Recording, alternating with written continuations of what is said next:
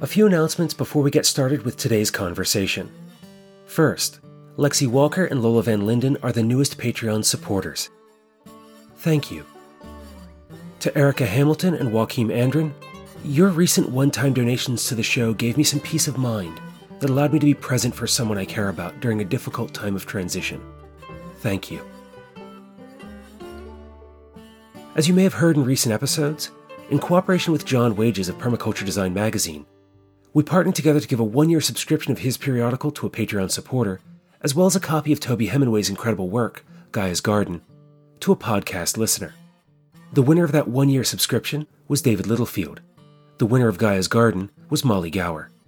Thank you both for your interest in the show and participation in these giveaways.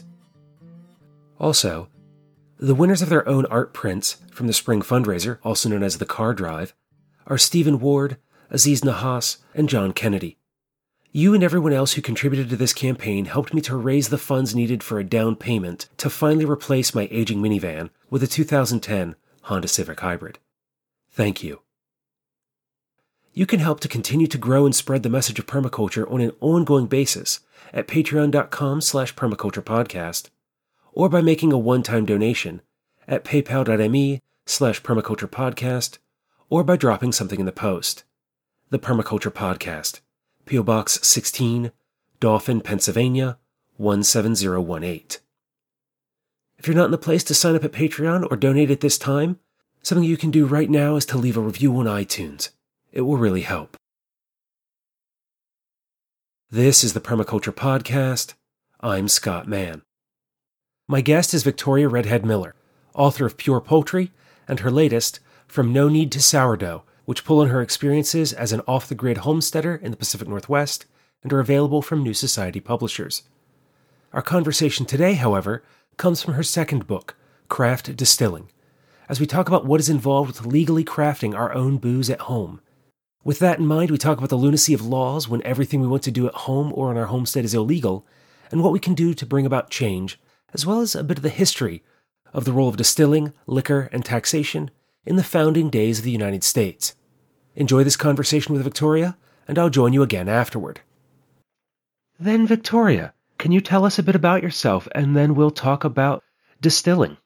Yeah, I grew up in Seattle and lived there for the first 45 years of my life and got married in 2000. And 6 years later, in 2006, my husband and I moved out to where we currently live, which is a 40-acre off-grid farm in the foothills of the Olympic Mountains in northwest Washington State, about 2.5 hours from Seattle.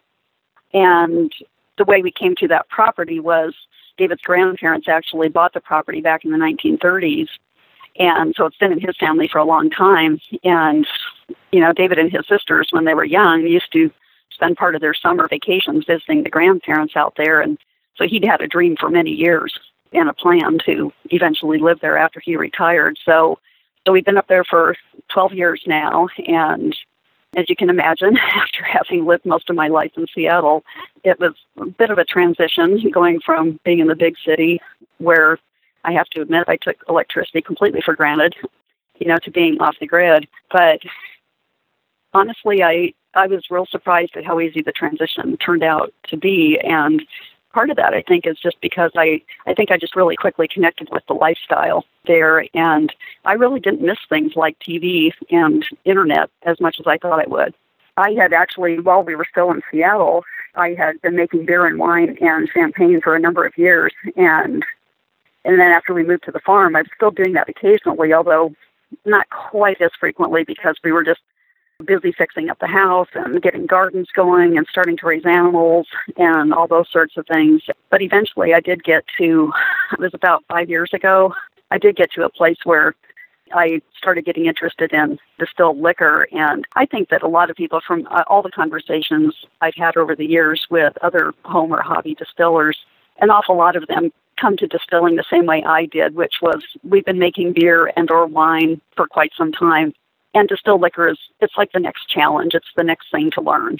And that's pretty much how it happened for me as well. And also about that time, this was late 2012, And I was waiting to hear from a publisher about whether they were accepting my first book for publication. And at about the same time, I applied for a craft distilling license in Washington State. And that just, that kind of opened up a whole can of worms that I never anticipated, because I was aware that of what the law is, which is in the U.S., in order to distill liquor legally, you have to have both a state license and a federal permit. And that includes if you're making liquor for your own personal consumption, which is a real common misconception about that. And so I wanted to do this legally. That was part of my motivation. And the other part was I was already, this seems funny in retrospect, even though my first book hadn't been published yet, I was already contemplating the possibility of writing a book about distilling. And one of the things that I wanted to write about was the licensing process, because at the time it was very difficult to find very much information about the licensing process. It was very confusing and had a hard time finding any good resources to help me. And so I just happened to mention it to the managing editor of my publisher, and that I had applied for this license, and she said, "Oh, great, we might want to have you write a book about that sometime." And I, of course, was thinking, yeah, right, because I didn't know anything about distilling at the time. I didn't have a still. I really didn't know much about it, but that's kind of that's how I kind of came to it originally.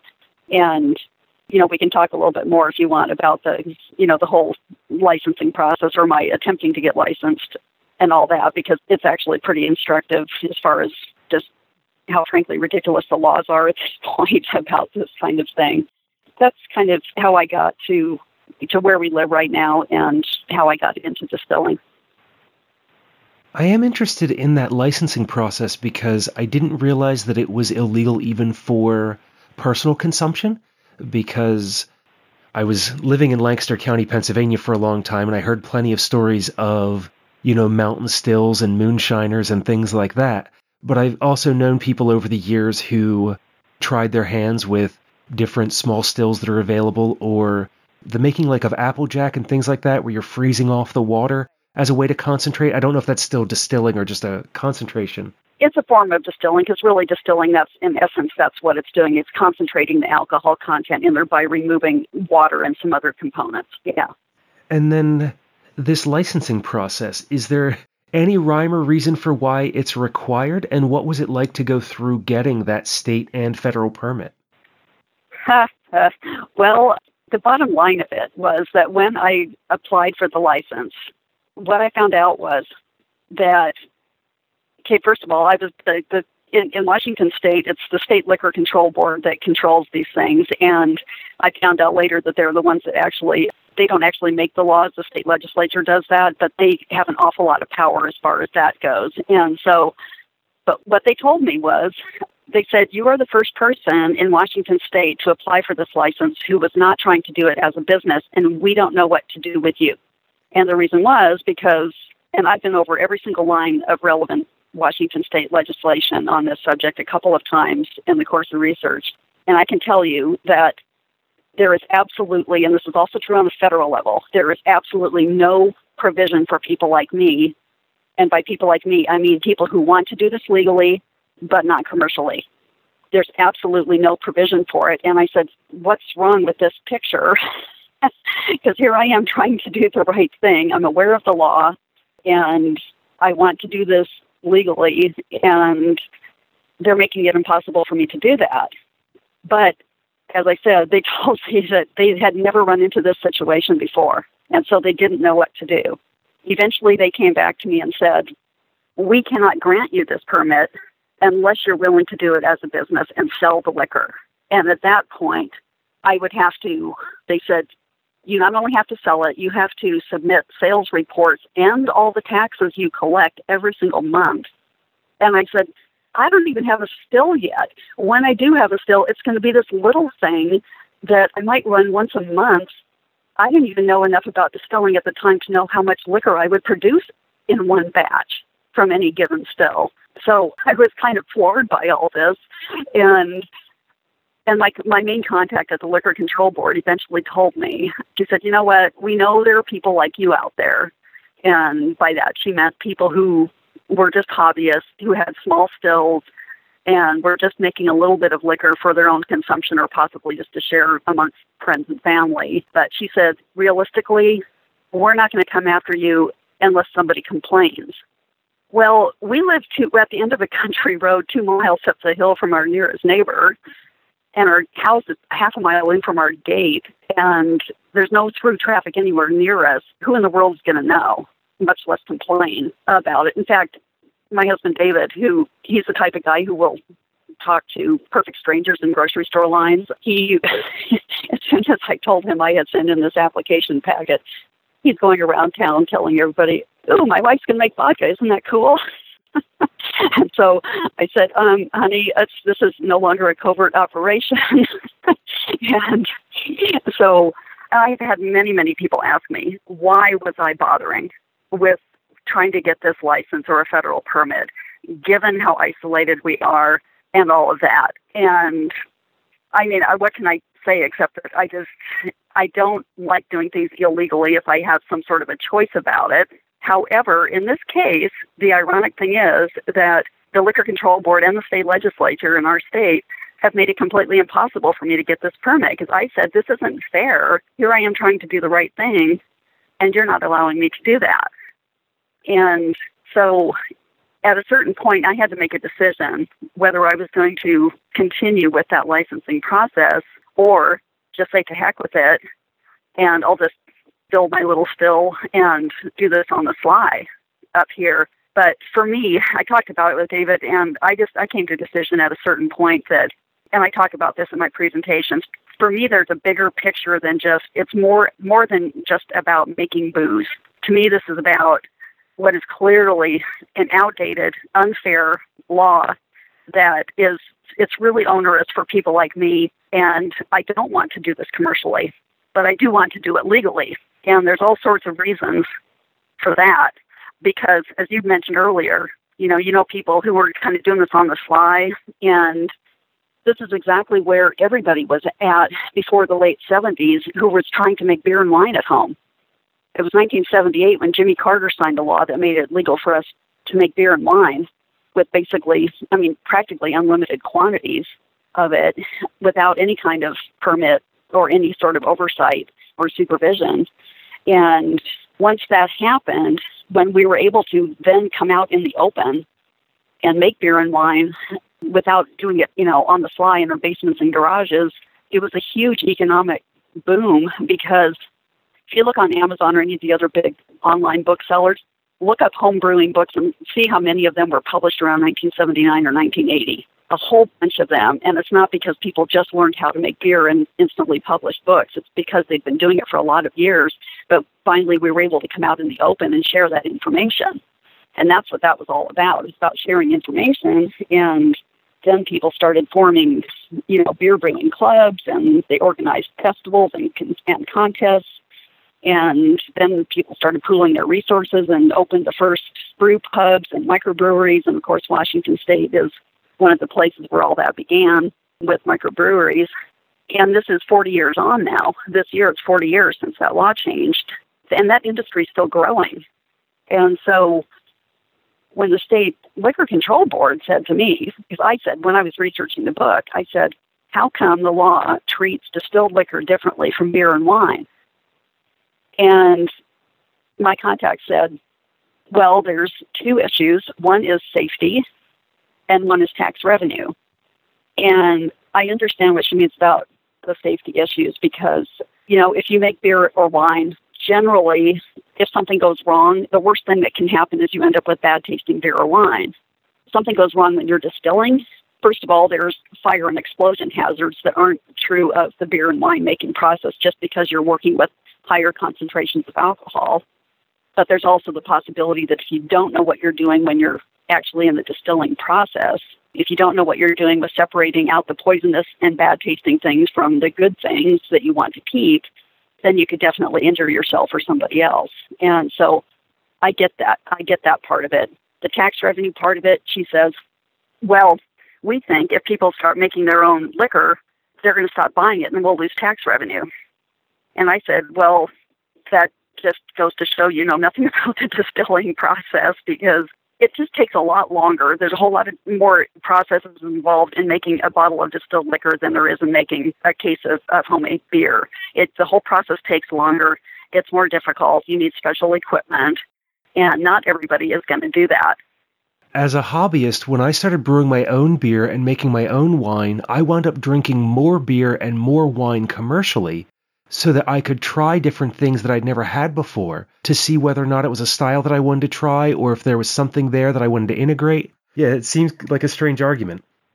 Yeah, that's what it seemed like to me, too. And toward the end of my book, I had come up with a proposal both on the state level and the federal level to change the law. And I'm perfectly prepared to go and testify in front of Congress if that's what it takes, because I'm quite convinced I've got the numbers on my side. And I actually didn't know at the time that my book went to press, which was in May of 2015.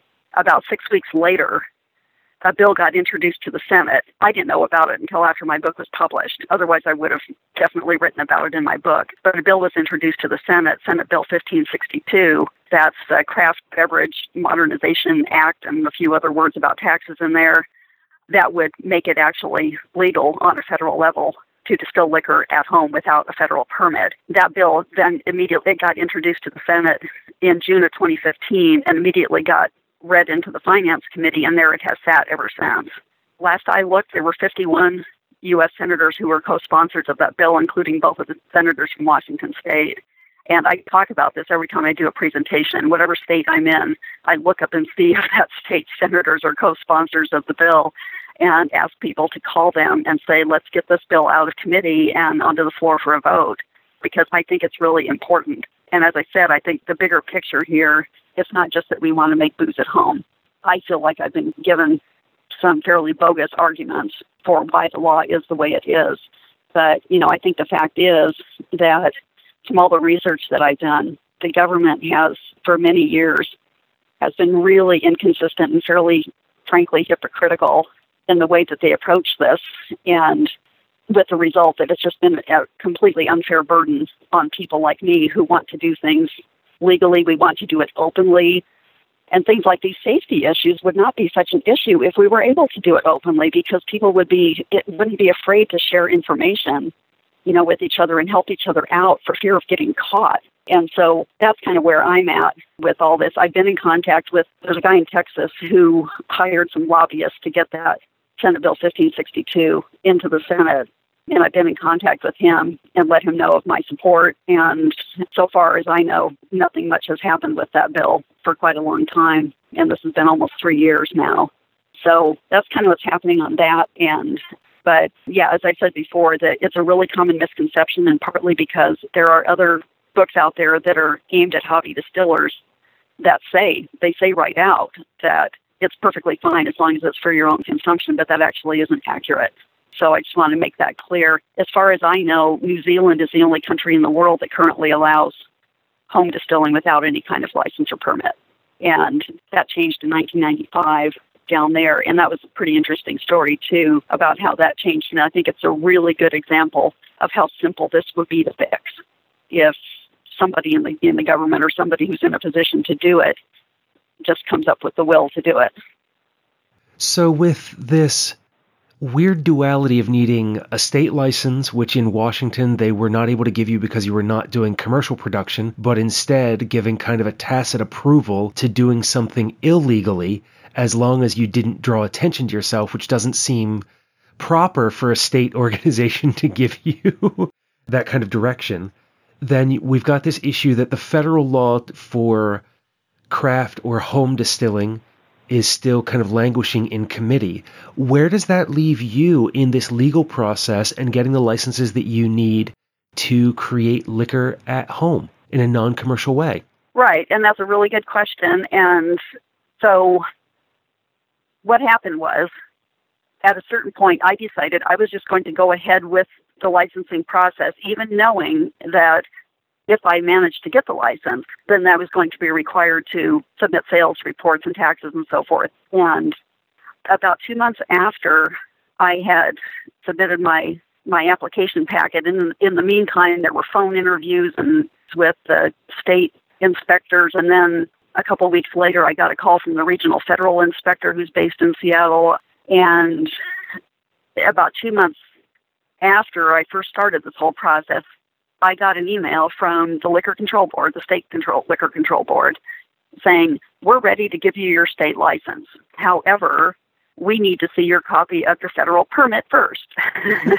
And I said, I don't have that yet. And this is 5.5 years later, and I still don't have that. And the reason why I don't have that is because, as I said, there is no provision for that in the federal law. And after several rounds of going back and forth with the feds, what used to be the ATF, and it's now got a different acronym, a TTB, I went through 3 rounds in 2013.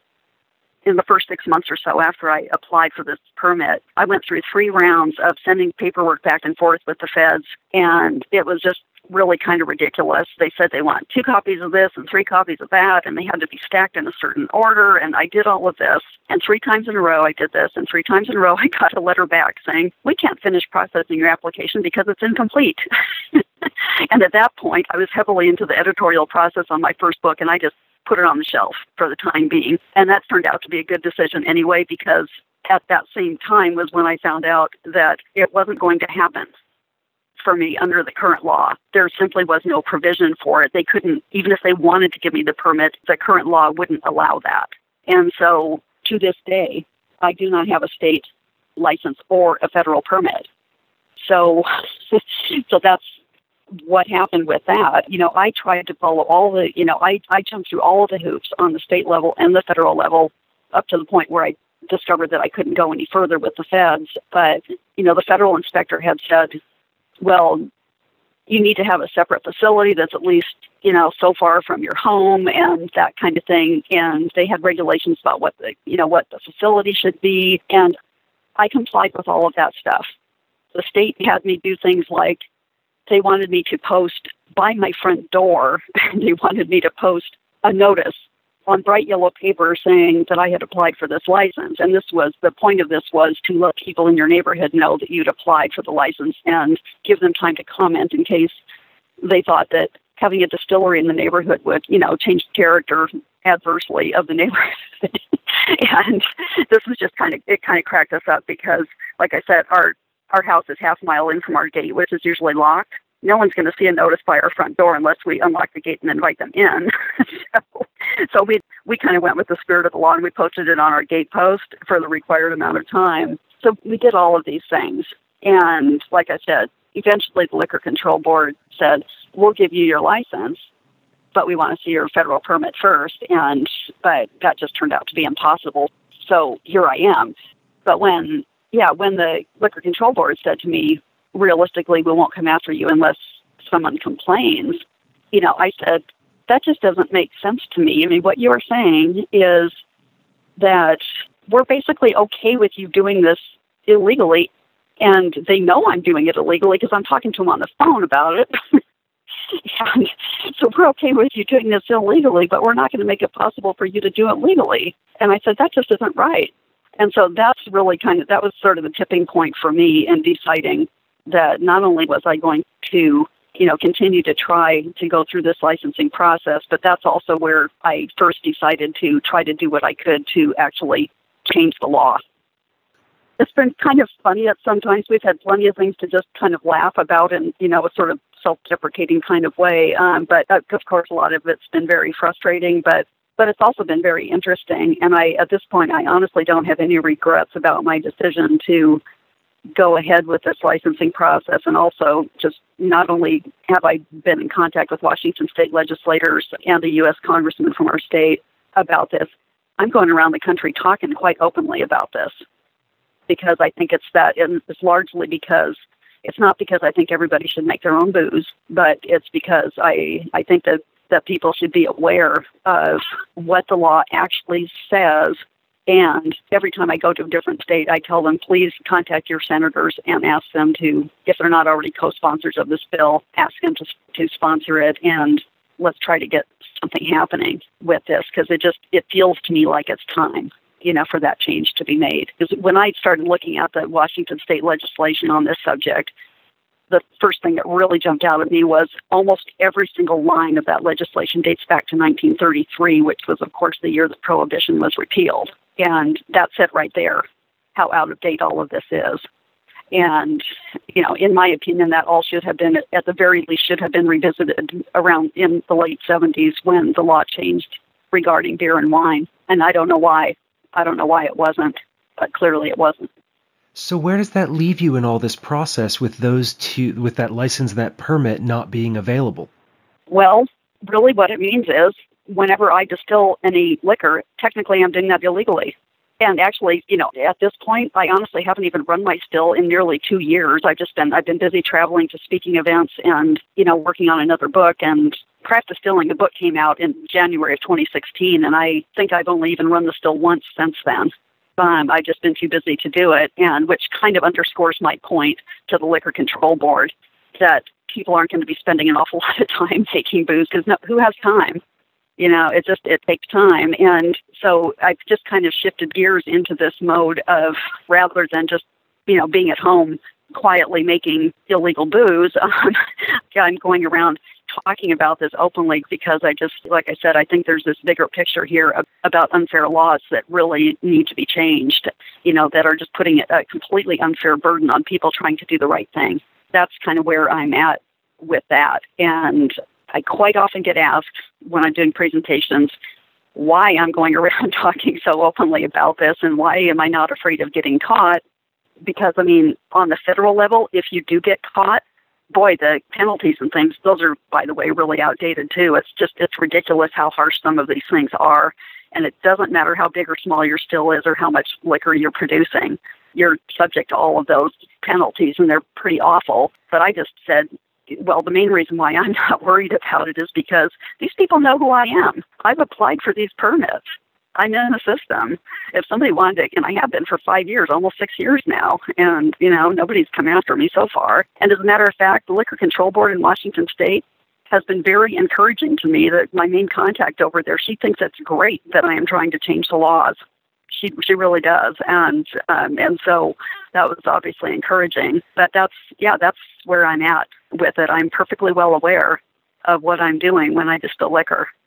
And like I said, at this point, my main thing, I guess, is really kind of more of an educational thing and sharing information, both first with the book and then subsequently, with all these presentations that I've been doing. You've moved into this role of an educator and an advocate. Yeah, that's pretty much it. And, it really, of course, I never anticipated any of that in the beginning. I just wanted to build a little still and make a little bit of liquor because I thought it would be fun.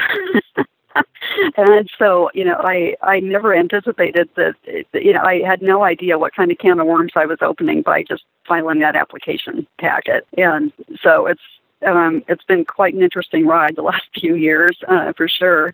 And I'm still learning, a lot about it. And it's wonderful to go around to different states and talk to people and get their input and their questions, because I kind of feel like the hobby, I'm not quite sure whether the hobby distilling, whether the interest in that is maybe waning a little bit at this point. I still get quite large audiences at these presentations.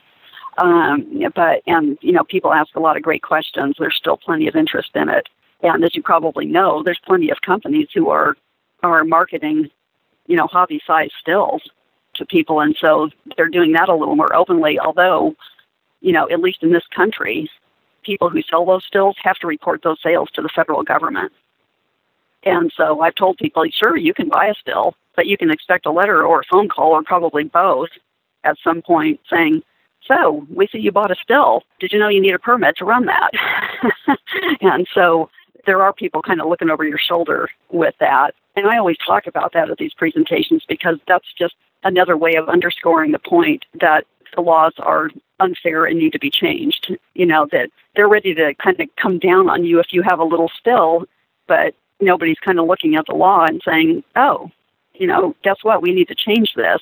And that's I was completely blown away when the Liquor Control Board told me that I was the first person in Washington to apply for this license who didn't want to do it commercially. I really had no clue at all. And they just said, we don't know what to do with you. And of course, at this point, I understand why, because like I said, there's no provision in the law. And as far as I know, the only exception to that is Missouri. Missouri's state law says that Missouri's always had some of the most lenient liquor laws in the country, but Missouri state law says that if there's one person over age 21 in your household, you can make up to 100 gallons total of any kind of liquor, including distilled liquor, per year without a permit. And somebody, when I was doing a presentation on this subject in Kansas several years ago, somebody from Missouri came up and told me about this, and I didn't know it at the time. And luckily that was before my book was published, and so I actually put a sidebar in the book about it. But part of the point of that is that even before everybody pulls up and moves to Missouri to make booze, technically they still have to have a federal permit in order to do that legally. And most people just don't know that, and I can't blame them for that. It's not real common knowledge. But in general, as far as I know, Missouri is the only exception on a state level. I think every other state in the country, you have to have a state license to do this. So that's what I have been working on, sometimes more actively than others, because I've been, working on other books and, like I said, spending more time traveling around speaking about this and some other subjects as well. So, yeah, that's kind of the sum of all the legal part of it on my end. It's just, it's kind of crazy that this is what's required for something that seems kind of so simple and was done for hundreds and hundreds of years. Well, that's the thing. And, I wrote about the history of this in the early part of the book because I was really fairly shocked at some of the things that I learned. And I felt it was really important to give some context to my argument that the law ought to be changed. And part of that, which, gives kind of the way it ties in with permaculture too, is, distilling was a really important homestead skill, which, by the way, was most often the responsibility of the woman of the house. But the reason why it was important was because, especially in the 1700s and in the early 1800s, before we got heavily into the Industrial Revolution, the settlers and the homesteaders and the pioneers, would basically either grow or hunt or barter, for just about everything that they needed, but they had to have a source of cash to pay their property taxes and keep their land. And quite often, these were people who were immigrants from, a little later in the 1840s during the Irish potato famine. There were an awful lot of people immigrating to Canada and the U.S. from Ireland. And it was the Scots were there was a heavy immigration of Scots in the late 1700s. And these people had their little stills with them, and they had their distilling skills. And quite often another factor was they were quite often very suspicious of the local water supply. And so they would make whiskey or rum, or in New England, it was often hard cider or other alcoholic drinks, and drink those instead of plain water. And they were probably right. It was probably safer in some ways, at least when you got to the real rural areas. The point is that it was actually a really important part of the local economy. So after Prohibition was repealed in 1933, and then in the late 30s into the 40s, was the whole period where the government agents, the revenuers, were going around busting up illegal stills. It was just really ironic and very sad because, first of all, this was at huge taxpayer expense. It worked out to about the cost of about $10,000 for every single still that was busted up.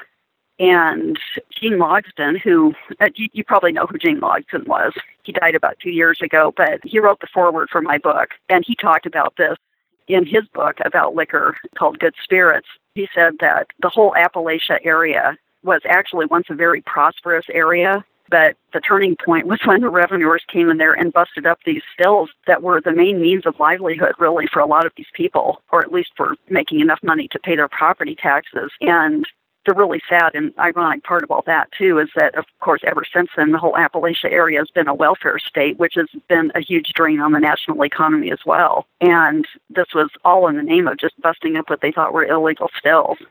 And I think that's a really very sad page in the history of the United States myself. The other big thing that I discovered as far as researching the history of it was, and again, going back to the Revolutionary War, as far as I could find out, pretty much every time a new liquor tax has been imposed or an existing one raised since the late 1700s, it's been to pay for a war. And that was a real eye-opener for me as well. We certainly didn't learn anything about this in history class in high school that I remember.